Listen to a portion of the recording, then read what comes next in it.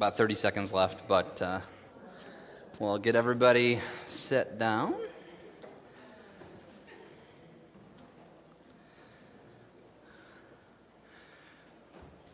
You gonna take my picture, Gladys? What's going on? Oh, no, that's not a phone. I thought it was a phone in your hand. Okay. All right. Well, what was that? Not really, but I mean, I guess I'm getting a video. I'm on video, so whatever. And the embarrassment's already out there. All right. We're going to be back in the book of Psalms today, and so we're going to get started in just a moment. I'd like to open our time in prayer and just lift this up to the Lord before we look at His Word. So if you join me in praying this morning, that's where we'll begin. Lord, I come to you, and I want to thank you and praise you for your goodness, for your love, for your mercy, for your justice. God, you are a holy and perfect God that, honestly, we can't fully comprehend. And yet today I pray that as we look at your word, as we read these words in Psalm 101, God, that you would not only teach us about who you are, but Lord, you'd also teach us how to live in light of that. God, help us to live a life of integrity before you and before the world around us as we go through the life that you have planned out for us. God, help us to trust you and help us to look to your character throughout the hard times, through the good times, through the in-between times. Lord, I pray for that. God, I pray today that you would just allow your word to speak to our hearts and to our minds and just allow us to be changed, renewed, to be just led to walk in a way that is blameless, as this psalm will tell us. Help us to do that. We need your strength. We need your help. Help us to trust you to help us in all of these things. And help today, as your word goes forward, for it to be your word and not mine. I pray all this in Jesus' name. Amen. All right, to start with, just a little bit of last-minute change. So this has been bothering me for a couple days, and I know this is weird, and some of you are going to think I'm the strangest person on the planet, and that's okay. But I gave this sermon a title earlier in the week, which was Integral Integrity, which is okay. I like alliteration, right? I like alliteration. That's one of my weaknesses, actually, and that's where this came from. It was a weakness. So integral integrity means whole, complete integrity. All right, but then I realized that I was preaching from Psalm 101, and it makes a whole lot more sense to call this sermon Integrity 101. So that's what we're going to rename it. So if you want to scratch it off on your notes, feel free, right? Integrity 101, it'll make me feel better. I know it doesn't matter because this is not the part that matters. The title isn't what matters because that's just my feeble attempt to make something creative. But God's Word is what matters. But because I just want to feel better, we're putting out Integrity 101. And I think we're going to try to, oh, look at that. It's already changed on the screen and everything. Thank you, Brooke. Okay. So we are in Psalm 101, obviously. And we're going to talk about integrity. Integrity 101, this psalm is going to be showing us foundational truths about what it means to live a life of integrity. And so far in the book of Psalms, before we even get to the specifics of this, what we've kind of seen as we've been going through the summer in the Psalms is we've seen that the Psalms really are a collection of prayer songs that were collected to bring hope to people who were in exile, specifically the Israelites, as they were exiled and looking forward to coming back and being blessed again by Yahweh. And we've seen a lot of times then out of this idea of hope comes this idea through many of the Psalms that talk about an encouragement for us to live blessed lives. And we've looked at that word blessed. We've looked at that word several times. And it means to be happy, to be joyful, to be congratulated. I like what I heard one time, to be fulfilled. It's kind of that idea of fulfillment. True happiness, true joy, true fulfillment, true congratulations that comes from God. And so many times throughout this book, we've talked about that. And it's going to keep popping up. Now, this psalm doesn't specifically talk about blessed is the such and such, but the understanding is still underneath this, that the person of integrity will be blessed. And so we're going to look at that today. And so far we've looked at this idea. This book is a book of hope, and it's a book of encouragement to live a blessed life. And so we're going to continue to look at that today and throughout the rest of the summer. But as I said, this one is going to be specifically about the word that I chose, integrity. And we're going to talk about what that word means, especially biblically, as we go through Psalm 101. And we will read that in just a moment. But integrity is talked about a lot. You might hear it on the news. You might hear it, especially when we're coming up onto an election year. A lot of talk about integrity. Who has more integrity than someone else? And oftentimes in the business world, it's very valuable to have someone, and we would say we want a person of integrity to be running this business or to be keeping the books. Because how many times have we seen people that seem to be good accountants that just run away with a bunch of money? And so integrity, or personal purity, personal integrity, has become really quite valuable. And one of the reasons that things become valuable, by the way, is because they're rare. And unfortunately, I believe in our world we are seeing that although integrity might be talked about a whole lot, it is pretty rare to see integrity in this world. And we see that even why, if you think about political campaigns, and I'm not a big politics person, but I think about it every time there's a election coming up, and you see all these commercials that show up on the TV or other places on social media or whatever. Most of those advertisements for these political candidates are not saying, hey, this is why I should be elected because I do this good thing and I do that good thing and I believe in this and this is my position. Most of them are smear campaigns. And you know what I mean by that? What will happen is one candidate will come out and say, well, so-and-so did this, and they're a bad person, so don't vote for them. Then the other person will be like, well, maybe I did this, but they did this. It's even worse, so don't vote for them. And many times it becomes a popularity contest about who has more integrity than the other. And you can see pretty clearly, even by the way that they're trying to attack each other, that neither of them really might have the best integrity. And I'm not trying to point out any specific candidate or any specific person, but I am saying a lot of times we see this in the public sphere. We see this understanding that integrity is important, and yet it is hard to find.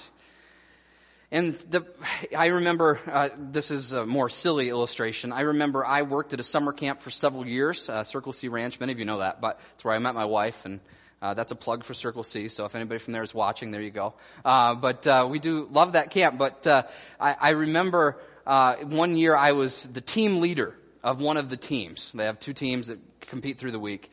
And as the team leader, we decided we want to do something really, really fun. So me and the other team leader decided to stage a fake presidential campaign.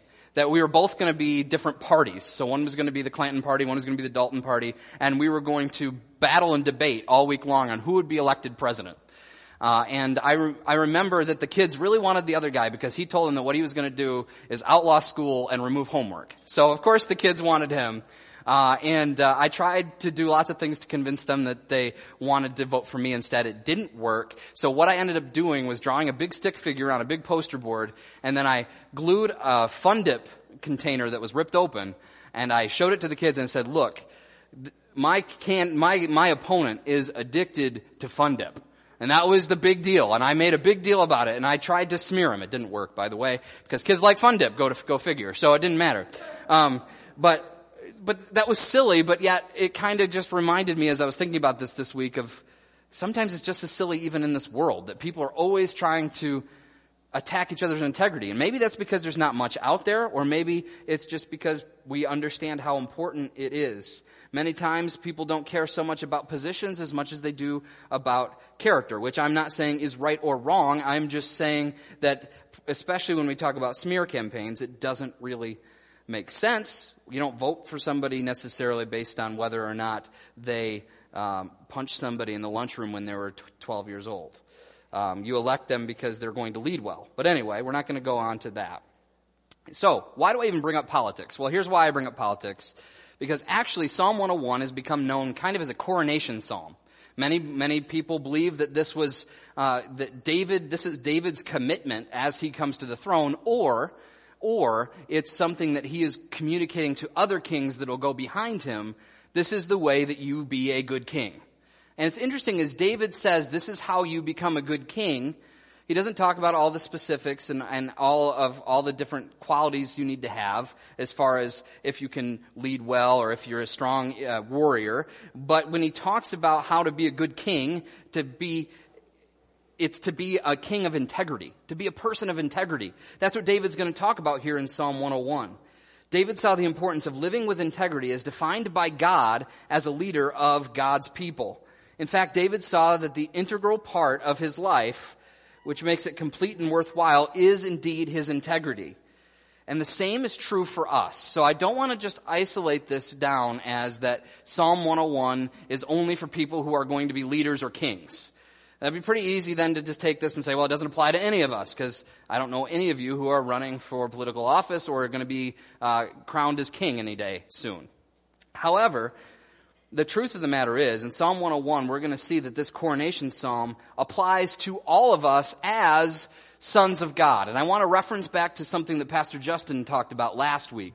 It was not necessarily one of his absolute main points, but it was in there. And he talked about how we are all sons of God. Whether you're a man or woman, you are a son of God in the sense that we are co-heirs with Christ. We are God's son in the fact that we are heirs. And he talked about the fact that all of us, through Jesus, through his sacrifice, through everything he did for us, he is the Son of God, the ultimate ruler. And so therefore, as we follow him, we become co-heirs with Jesus, and we become, in a sense, little rulers through him.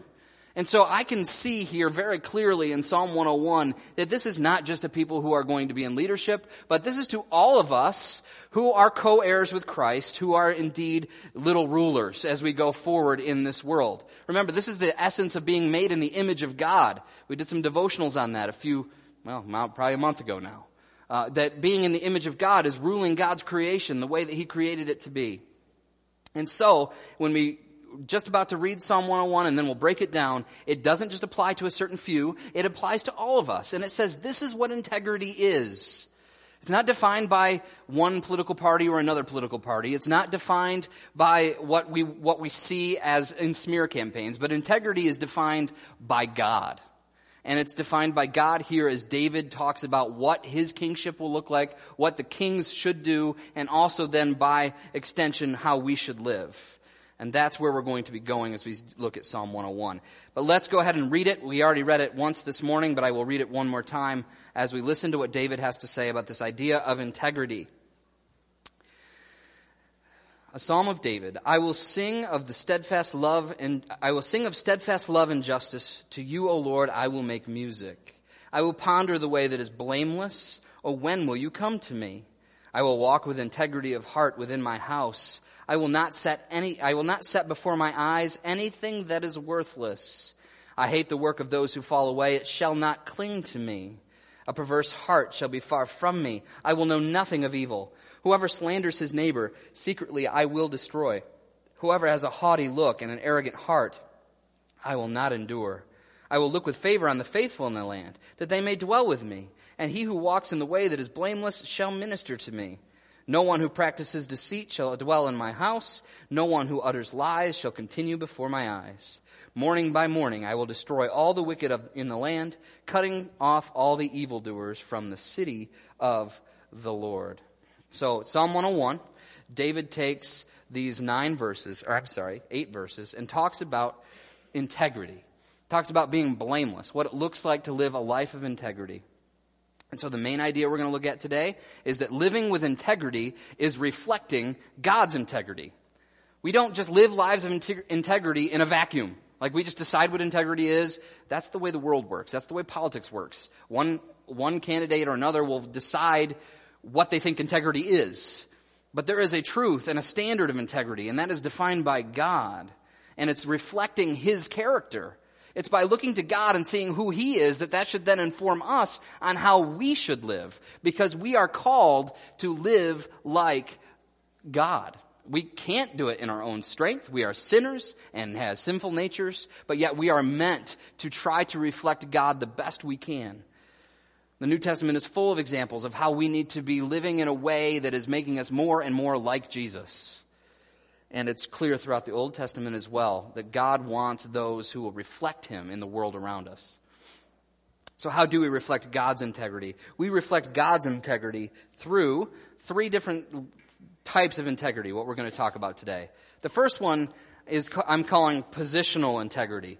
The first way that we reflect God's integrity is positional integrity. And this is going to that same idea that we just talked about, that integrity is based on God's character. Integrity is based on God's character. And where do I get this from in Psalm 101? Where David starts. It's interesting. He doesn't start with a list of do's and don'ts. But where does David start? He says, I will sing of steadfast love and justice to you, O Lord. I will make music. David starts this psalm with praise. Before he gets to what integrity looks like or how he's going to live his life or be a good king, be a king of integrity, before he gets to any of that, he takes time to praise God. And he praises God for two specific things here. Steadfast love, that's hesed. That's what we've talked about. Pastor Justin has done devotion on that. This never-changing, this covenantal love that God has for us, this loving kindness. We see that this is part of it. He's got steadfast love for us, love that doesn't change.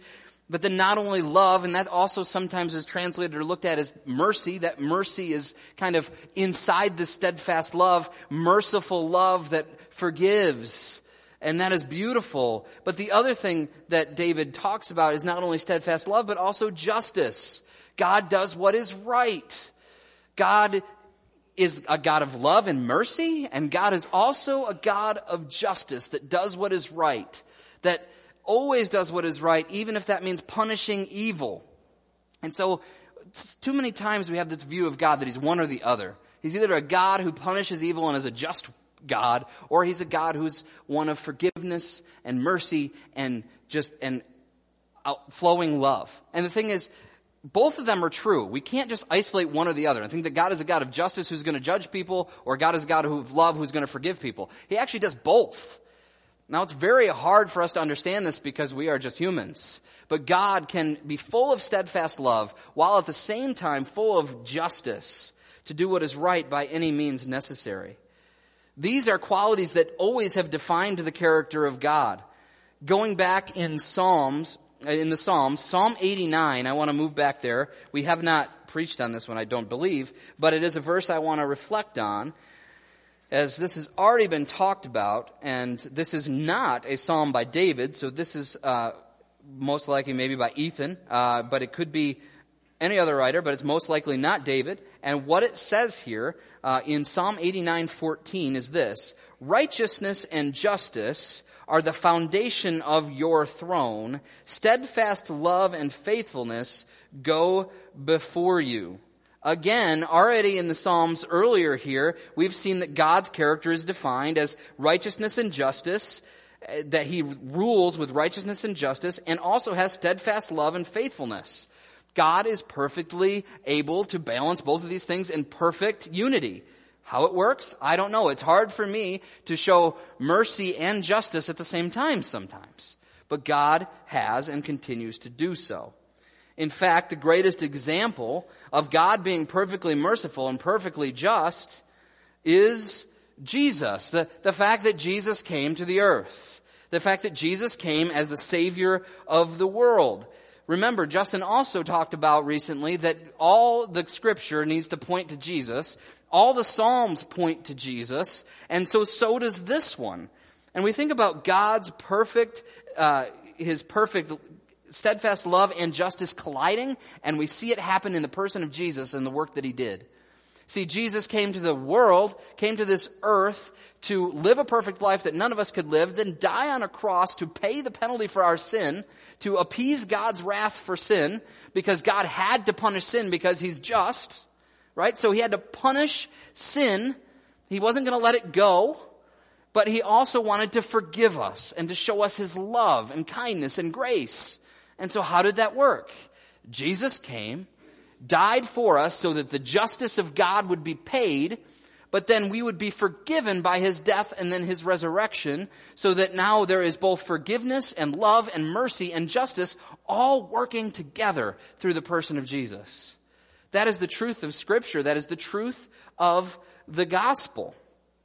That is what we need to understand as we think about God's character. And so therefore, if God's character is full of loving kindness and justice, then our character, our integrity should reflect that.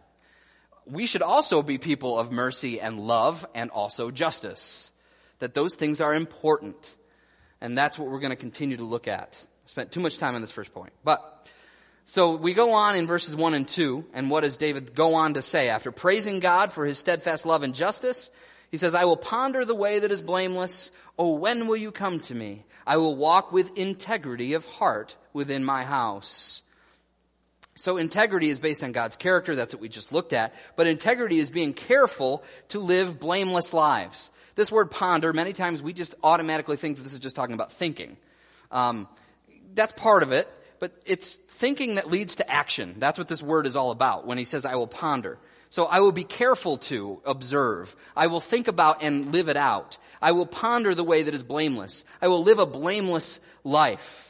So the word blameless here, and then later on we're going to see I will walk with integrity. These two words are related. These two words are basically saying the same thing. Blamelessness and integrity go together. And so what David is saying is we need to be careful, just like he needs to be careful, to live a blameless life, a life of integrity. And really what these words mean, it's wholeness of heart or singleness of mind.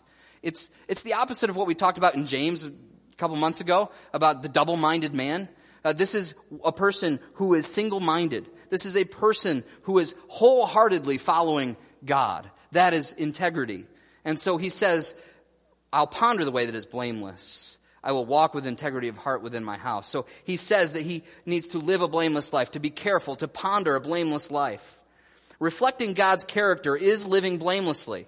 So what a wholeness of heart, singleness of mind, but reflecting God's character in being in a man or a woman of integrity is going to be living blamelessly. And how do we live blamelessly? Well, we follow God's example. And where do we get that? Let's go to another passage in the Old Testament that many of you have heard before, Micah 6:8. Micah 6:8 says this, He has told you, O man, what is good. And what does the Lord require of you? But to do justice, and to love kindness, and to walk humbly with your God.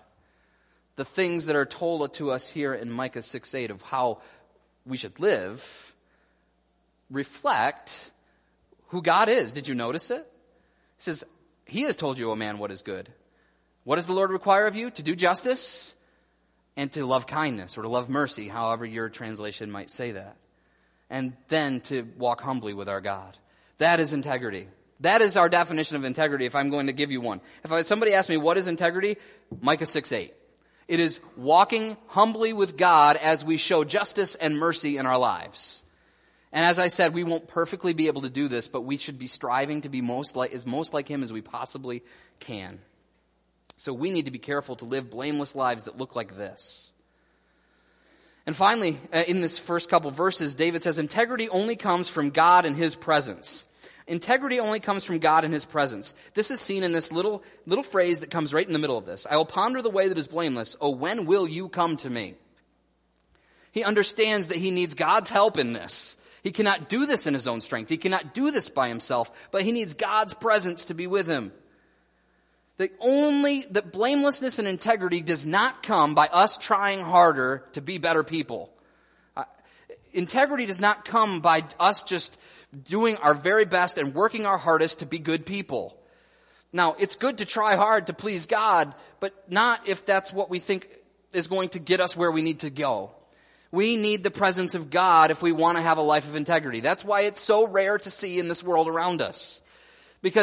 And why it can be defined in so many different ways in the world around us. Because the only way to have true integrity is to find it in and through Jesus. In and through God, through Jesus Christ, who He sent as the Savior of the world. 1 Thessalonians 5:23 and 24 says this. Now may the God of peace Himself sanctify you completely. And may your whole spirit and soul and body be kept blameless at the coming of our Lord Jesus Christ. He who calls you is faithful. He will surely do it. That's 1 Thessalonians 5:23 and 24. What do we see there? We see that blamelessness comes from God. May the God of peace sanctify you completely, to make you holy, to set you apart. God does that. And it says their ways will be blameless. And then in verse 24, He who calls you is faithful. He will surely do it. So I want to just take a second now to take a little bit of a detour to make sure we understand that the rest of this sermon and what we've been saying, I am not trying to preach to you today that as we go to God's Word, if you obey A, B, and C and don't do D, E, and F, whatever that might be, if we can just do that, then we'll be people of integrity. That we can be strong enough and brave enough and good enough to be able to live a life of integrity, because we can't. In and of ourselves, we cannot do it without God, without Jesus being the one who is sanctifying us that God is sanctifying us through the Lord Jesus Christ, that He is faithful and He is working within us if we are believers, if we are followers in Jesus. And so, before we go any further, if you want to be a person of integrity, you need to have a relationship with Jesus Christ. You need to realize what He did and who He is and everything that is about Him, and you need to turn away from the life that you're living and turn towards Him in faith. And when you do that, then you can be saved. You can have a relationship with Jesus. You can have a forever relationship that is eternal life that will last forever. And you can have that, and then integrity is possible because you can rely on the strength of Jesus to give you the integrity that you are called to have. And so before we go any further, I just want to make sure that it's very clear that if you want to live a life of integrity, Jesus is the only way to get eternal life. Jesus is the only way to receive blessedness. Jesus is the only way to receive anything, because He is everything. And so if you want to be a person of integrity, Integrity 101, the very foundation before you can go anywhere else, is you need to be following Jesus. And if you are not following Jesus and you do not know Him as your Savior, you have not come to Him and asked Him to save you, to turn, to repent, and to believe and to trust in Him with your life, then make today the day you do that. And if you need to know more about that, then talk to someone who already knows Jesus. They will love to share with you how you can have a relationship with Him that will go on forever, and that'll be the way to true integrity. Blameless living only comes through the power of God. But now that we've made that foundation very clear, let's move on and talk about personal integrity. So we talked about positional integrity. In other words, basically, that God has, when we become saved, when we give our lives to Jesus, however you want to say it, when we get to that point, what Jesus says, what God says is, you are made blameless. I have made you blameless. Like, in the truth of the matter is, you are blameless. You are being sanctified because I am doing the work. Romans 5 is another place you could read about this, and it's the idea of justification, that because of the gospel, then we can be justified or declared innocent, declared righteous, declared blameless. God only can do that, and that's why positionally we can be given integrity that God can give. But then out of that should flow personal integrity. I don't think these are separate things, but I don't think they're all the same either. I think personal integrity follows positional integrity. Personal integrity is what we normally talk about when we talk about integrity. It's being pure, it's being right, it's being righteous, it's being a good person, however you want to say it. In verses 2 through 4, we see some truths that David gives us. It says, I will walk with integrity of heart within my house. I will not set before my eyes anything that is worthless. I hate the work of those who fall away. It shall not cling to me. A perverse heart shall be far from me. I will know nothing of evil. So, what is personal integrity? How do we live personal integrity? Well, integrity involves our whole lives. David here talks about integrity of heart. Integrity of heart. It's the idea of his mind. This idea for heart is not the kidney word.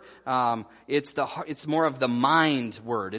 But it's what goes on. It's internal. It's all about internal here. It definitely is an internal idea that integrity of heart means pure mind, an internal integrity.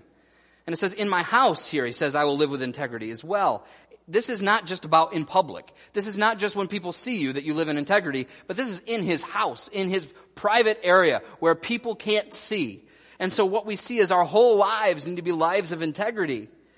That the goodness and purity that we get from God, that we live out, is not just for when people can see. Not just on Sunday mornings when we come to church, when we're supposed to put on our best face and act like everything is okay and that we're people of integrity. But then go home for the rest of the week, and while we're not here or while people aren't seeing us, we're completely opposite.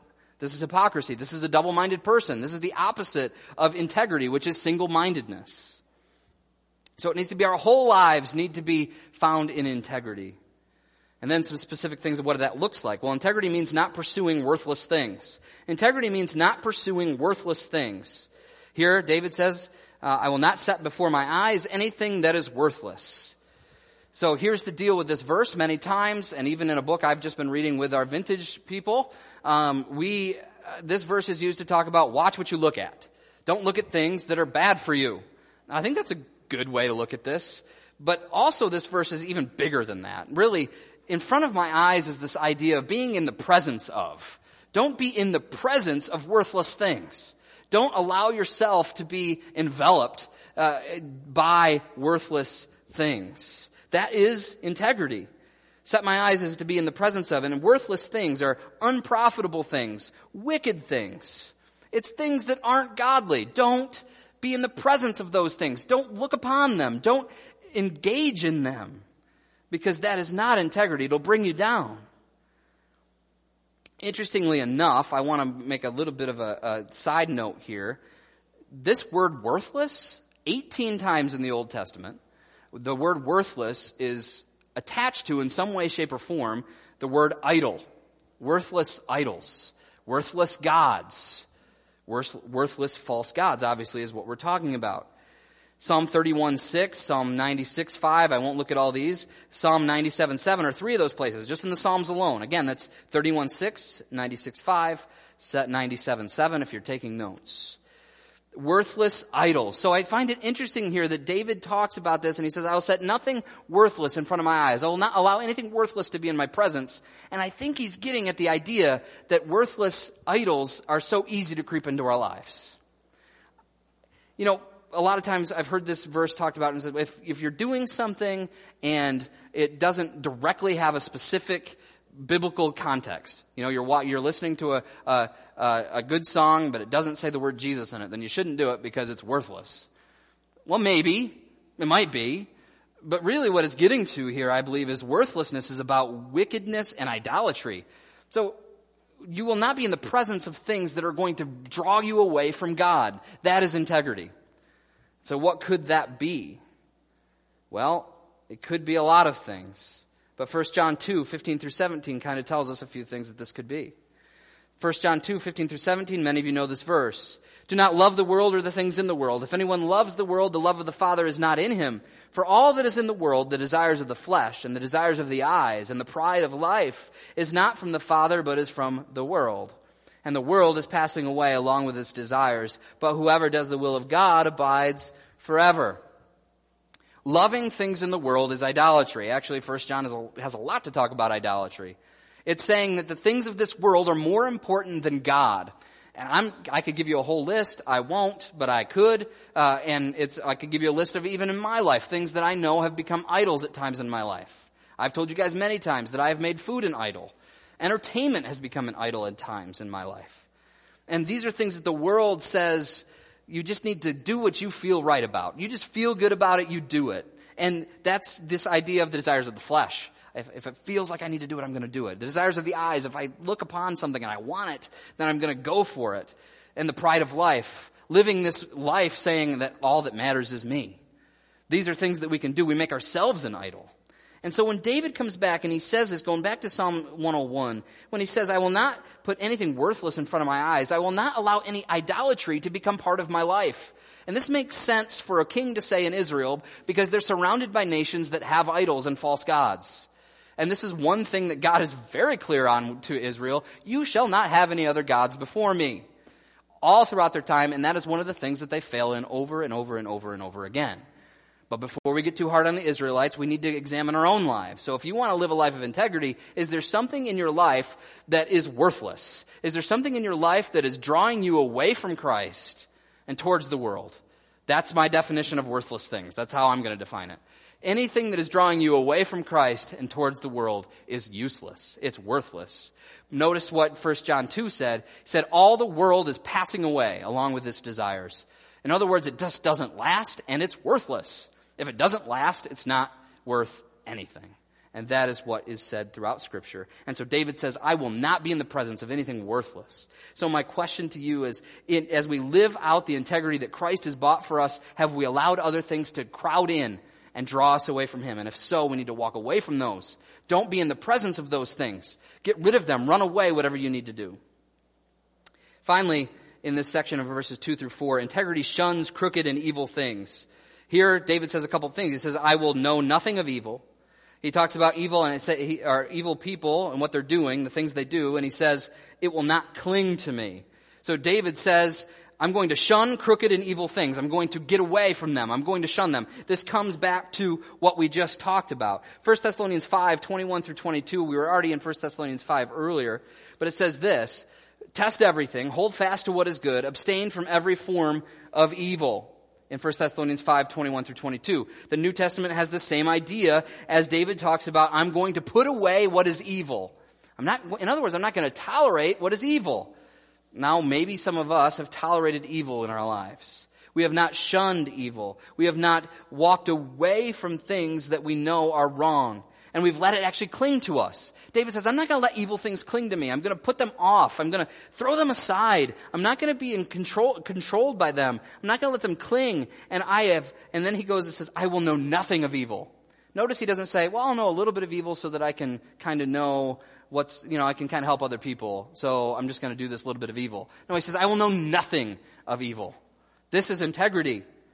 Because God has purchased integrity for us, blamelessness for us, righteousness for us, because Jesus has bought that for us, then we should live in a way that shuns evil and does not tolerate evil in our lives.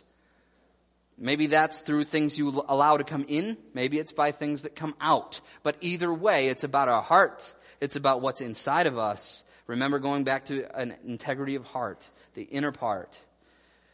So, to be people of integrity, we will not allow evil to cling to us.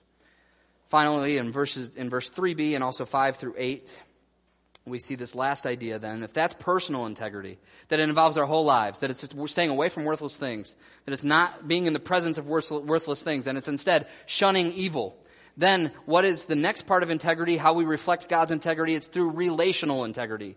Relational integrity. Verse 3b, I hate the work of all those who fall away. They shall not cling to me. Moving on, verses 5 through 8. Whoever slanders his neighbor secretly, I will destroy. Whoever has a haughty look and an arrogant heart, I will not endure. By the way, arrogance and pride, remember 1 John chapter 2. I will look with favor on the faithful in the land, that they may dwell with me. He who walks in the way that is blameless shall minister to me. No one who practices deceit shall dwell in my house. No one who utters lies shall continue before my eyes. Morning by morning I will destroy all the wicked in the land, cutting off the evildoers from the city of the Lord. This seems intense. Kind of extreme, right? Like David's basically saying, I'm not going to put up with anybody who's going to be doing anything wrong, and actually I'm just going to put them out. And this could be violent in some ways. I'm just going to cut them off, get rid of them, not going to have anything to do with them if they're evil. I'm only going to keep people around me that are other blameless people, which we'll get to it in a moment. So out of these verses, a couple things I want to bring out. Integrity hates the works of the unfaithful. Integrity hates the works of the unfaithful. Back in verse 3, I hate the work of those who fall away. Now listen, we don't like the word hate. Many of us don't like using it. It's a word in our house that isn't allowed to be said.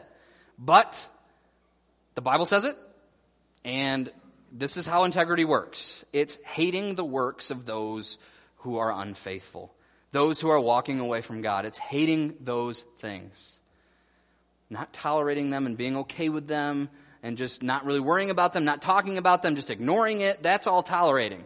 We need to hate it, to put it away, to not let it be around us. And part of that is by how we have relationships with people, which kind of comes to the next point. Integrity doesn't tolerate evildoers. Integrity doesn't tolerate evildoers. Here in these verses, he talks about slanderers and those who are prideful, and he says, I will not endure them. He says, those who practice deceit will not dwell in my house. Those who utter lies will not continue before my eyes. He says, I will destroy the wicked in the land, cutting off the evildoers. This is about people.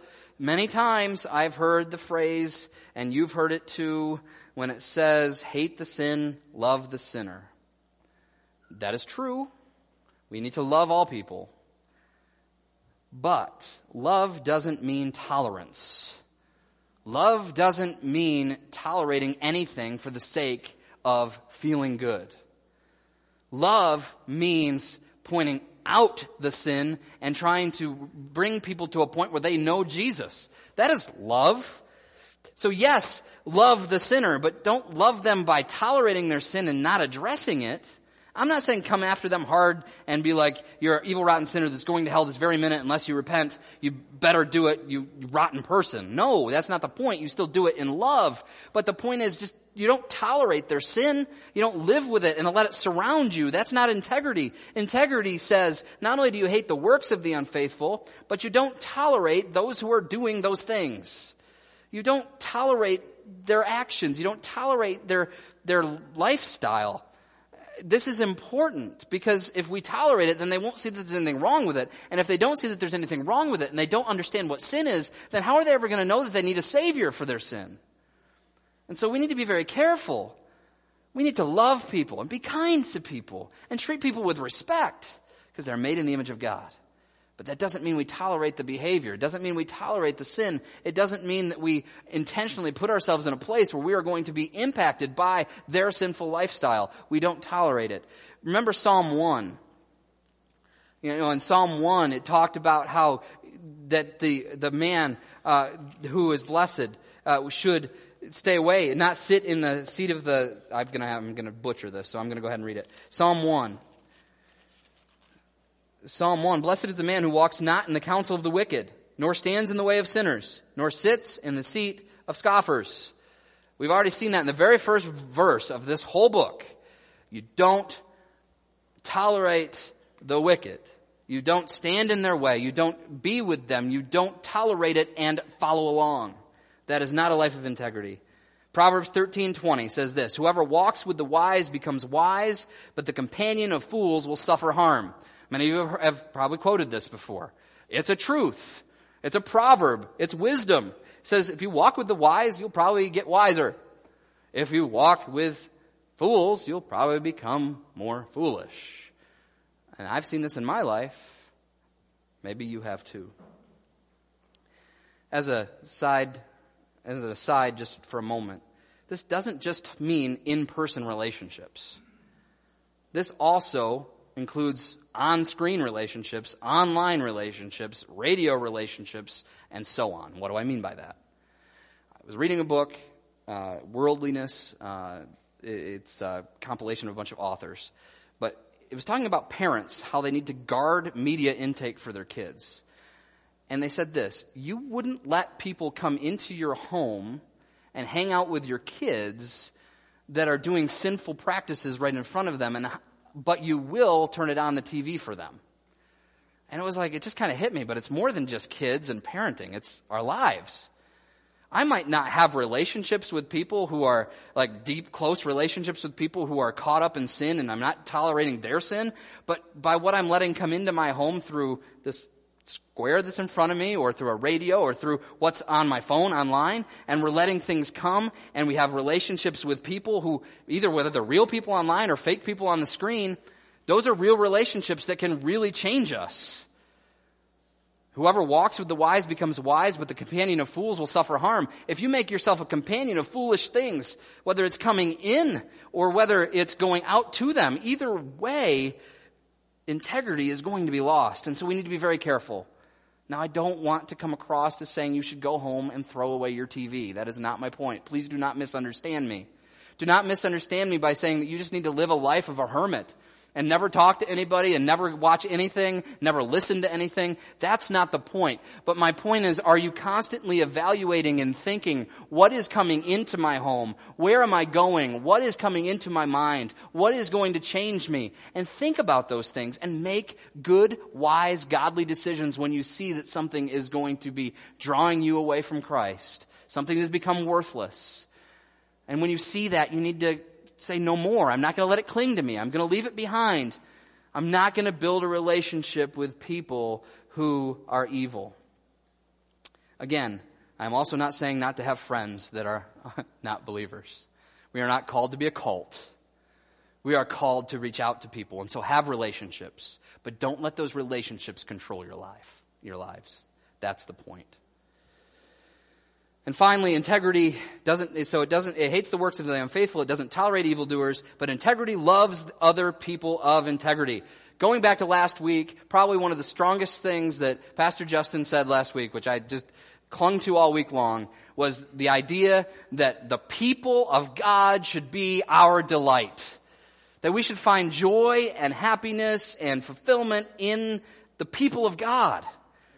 This is true here too. Integrity loves people of integrity. I will look with favor on the faithful in the land, that they may dwell with me.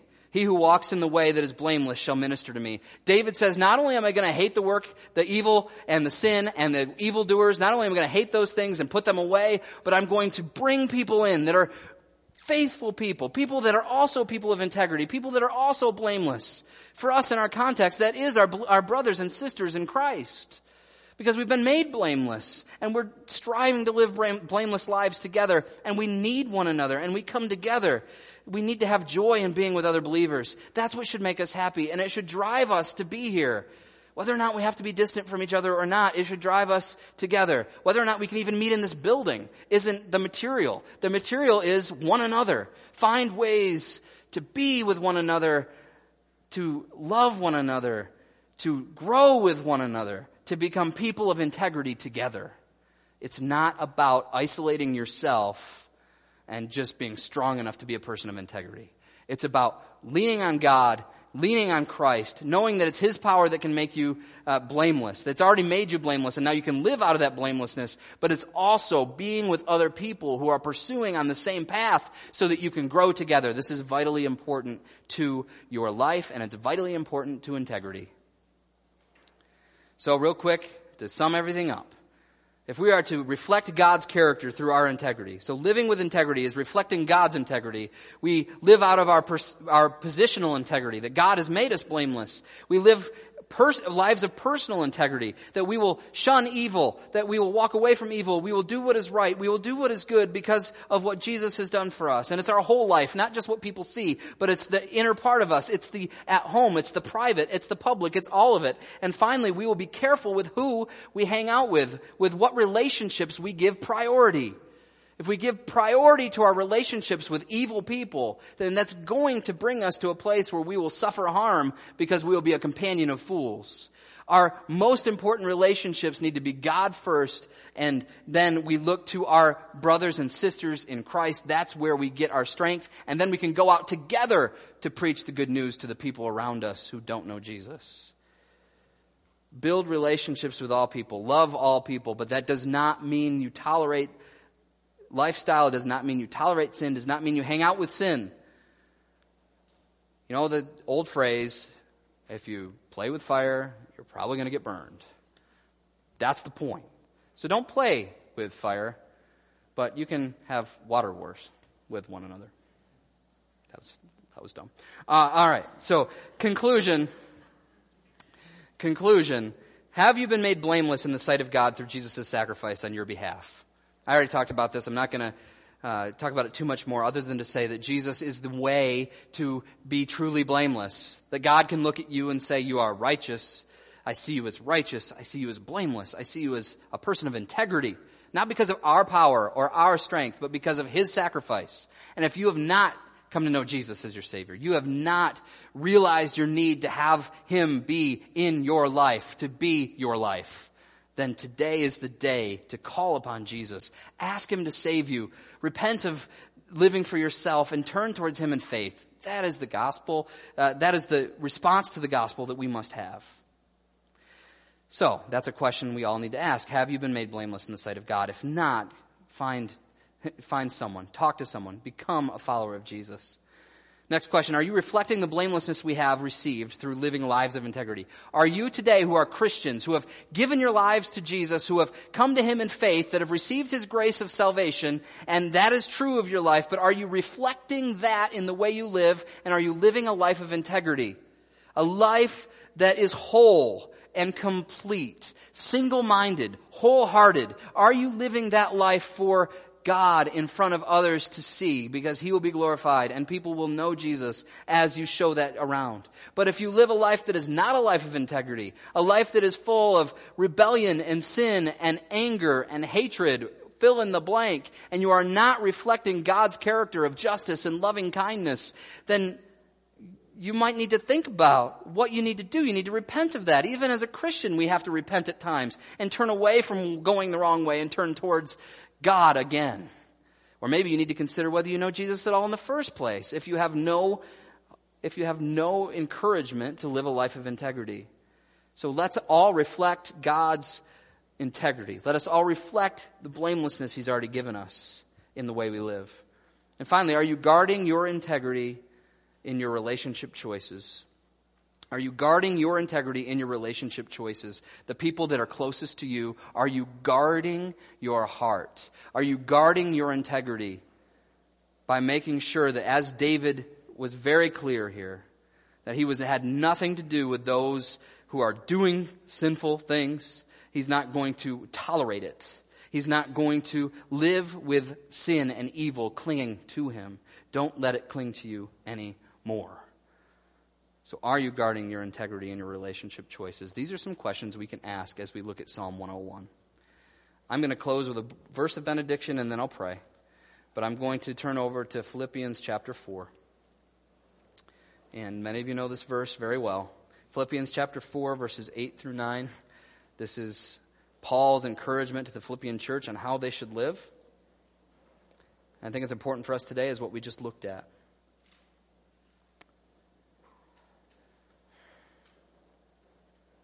I'm actually going to go back to starting in verse 7. And the peace of God, which surpasses all understanding, will guard your hearts and your minds in Christ Jesus. Finally, brothers, whatever is true, whatever is honorable, whatever is just, whatever is pure, whatever is lovely, whatever is commendable, if there is any excellence, if there is anything worthy of praise, think about these things. What you have learned and received and heard and seen in me, practice these things, and the God of peace will be with you. Paul talks about this and he says, what is the life that we should live? It's one that ponders and thinks about whatever is true and honorable and just and pure and lovely and commendable, excellent, worthy of praise. These are the things that we dwell on. This is the way we live, and God's peace will be upon us. So with that being our last words today, let us close in prayer. Lord, I thank you for today. I thank you for this reminder of what integrity is and how we can pursue you, that we can turn away from sin and evil that so easily will draw us down and destroy us. God, it's so tempting for us to walk in the ways of the world. It's so tempting for us to not walk with integrity. And yet, God, we know that you've bought integrity for us through the death and resurrection of Jesus. That through a death that we couldn't die and rising again to prove the power over sin and death that you hold, you have given us the opportunity and the right to be sons of God, to be heirs along with you, to live a life of integrity because you've made us people of integrity. Help us to live that way. Help us to reflect you in our situations in our life, in every person that we meet, every place we go. Lord, would you just allow us to reflect your character through our integrity? We need your help desperately. So, Lord, would you please help us to do that? Allow us to think upon all these things that we just read. What's good and honorable and excellent, worthy of praise, Lord. Help us to remember these things. And I pray all this in Jesus' name. Amen. God bless. We'll see you next week.